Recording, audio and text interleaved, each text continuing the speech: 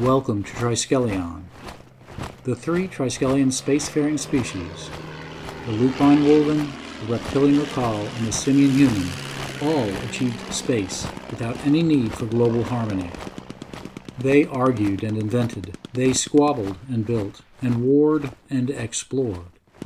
Technology sometimes stumbled, yet still advanced, and the Triskelion migrated their unruly passions onto other worlds. A popular human adage sums it up: there's only one Apollo 11, by which humans mean every other space exploration lacks the disciplined and rigorous planning of this famous endeavor at the dawn of Terran spaceflight. Triskelion space exploration resembled nothing so much as a gold rush, with colonies frequently playing the part of isolated boomtowns. Massive governmental stations can afford complex defense systems, and even smaller enclaves can afford some missile defense. Yet railgun and focused attacks from one-man fighters threaten the population centers of the private initiatives that make up 98.3% of all extraterrestrial populations. 2,200 Rakalian deaths from the puncture of mining supply depot Ariax 2. 1,300 deaths from orbital bombardment on the planet dome of Darius 4. 22 deaths from a puncture wound on Station Vanguard. All Triskelion population centers. All Triskelion-based attacks. All with differing motivations. Violence pursued Triskelion from their homeworlds into the deeps of space. Dogfighting soldiers patrol beats, and for those places with money and no military coverage, mercenaries quickly learn to dogfight and claim a beat. Many of them comprised of retired United States Space Force pilots. Ace Terran military pilots had a well-earned reputation for fearlessness, recklessness, and most of all for kills. A pertinent excerpt from the United States Space Force Thunderbird Flight Bible, Section 4, on dogfighters. One-man starfighters have 10 seconds before fight, not flight, stresses render the pilot brain and organic TACCOM AI non-functional. This near-lethal stress reaction is due to the synthetic combat regimen administered to achieve tactical superiority, and has resulted in a cloud of controversy. Unfortunately, alternative methods have yet to produce comparable results.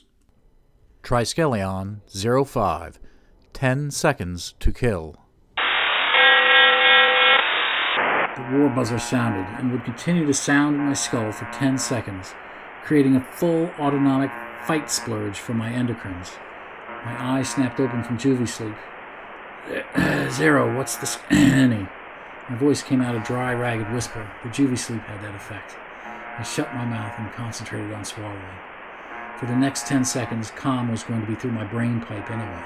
Voice comm had too much latency for real-time combat. Zero was already feeding me information, even as my eyes took in the starscape from my bubble cockpit. She, the Rakal fighter, had strutted out from behind the Vega 3 moonrise, trying to use the solar glare and rads to hide her approach. But Zero, my tactical communications AI computer, or TACCOM for short, had sussed her out and started shooting the pharma into me. The drugs were already warming me up as she gave me the rundown. 10 seconds, Sam. Rakal Congregational Fighter Class TAC-I-1 feeds me that she's comparable to an Osprey. You say that just to hurt me, Zero. Osprey was the successor to my Dolphin-class fighter, which means she had me in guns and runs, but not brains. She was a brainless bimbo, remote piloted by the Rakal mothership. Zero, honey, we just have to survive until you map her program, I shot back through my brain pipe. 8 seconds, Samuel, Zero replied more seriously. Temporal dysplasia, factor 5, engaged. 1 second is now 5, at least to your fumble-fingered firing mitts. I felt the hot liquid run through my circulatory system. Thought I was going to overflow my catheter. Fumble mitts? You're just trying to rile me up, Zero baby. The Rakal ship blasted thrusters at different angles in short, evasive bursts. The pump jump strutting harlot bobbed out of my target scope before I could close. She blasted out of my entire view screen. 6 seconds in range at mark. Blood pressure popped a nosebleed. One way or the other, this was going to be finished, and it was going to damn well be the other way. Mark, Did I care that she walked out on me? Oh yeah, hell yeah. I grabbed a stogie from my cigar case, clipped on the right lower panel. The recall ship's metal fins waggled above me at 10 o'clock and 75 degrees. That bitch, she taunted me. I chomped on my stogie and squeezed out the Fentam contact juice. My heart said thank you with a little pitter-patter triple somersault. Zero was sliding me additional visual data. She corrected peripheral vision distortions and increased my arc of clarity to 240 degrees as the TAM and the Fentam removed the onset nausea before it could begin. I pulled on stick one and watched the tail fins recede from view. No doubt the recall controller thought I was going to turn tail and run. But this dolphin did flips. 4 seconds, Sam. Time to shoot or scoot. Zero piped inside my melon. Cerebral spinal fluid was walking over the blood dripping out my nose. Hold on, Zero. Don't you scoot, damn you. I can feel it. I can feel the kill. I toggled 34 through 37. Many fusion sparks exploded and propelled the bubble. Cockpit and guns cycled around 240 degrees, and that put the Osprey clone back squarely in my target vein. A few of my blood spatters from my nosebleed decorated the bubble as I flipped. TAC CPU started redlining as calculations tried to keep up with the changing input. Poor Zero. We shared a migraine. I just forced the TAC comp to do a total recalc. 3 seconds. Last commit. Zero marked my last moment to pull back before committing to the kill. No recall video game pilot reptile was going to notch me. Commit, I urged back, though Zero knew my mind too well since she took up residence rent-free just above my jelly melon's amygdala. Psychopomp programming had my nerves jangling the murder dance under my skin. I grinned and tasted my own brain juice for a second time. It would be worth the patch-up brain surgery that came after a fight like this. My flip had guided that recall into my strike zone. A 65-degree 10-2 strike parabola. The new data shuffled into my consciousness and muscle memory like slots coming up all cherries. Thank God for the data pumped to dump. My hands knew left was now right and up was now down. Sweetie came into view. 2 seconds, Sam. I love you, just so you know.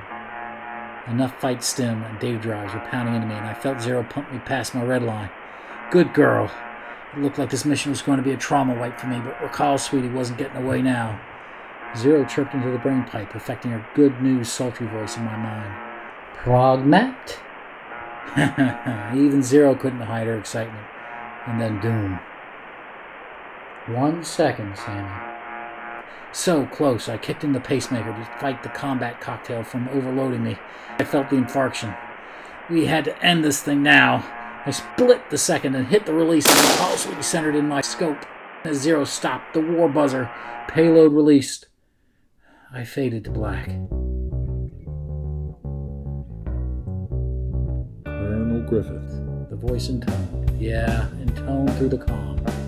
It felt like it took mission control 30 seconds just to say my ding-dong name. Zero was still pumping combat karma out of me. Come on. Hell yeah! Grat. Way to go, Zero. You. Thank you, Sam. Lay. Stretch the sweetness out. Shot. Vega Rim Colony gets one more dawn.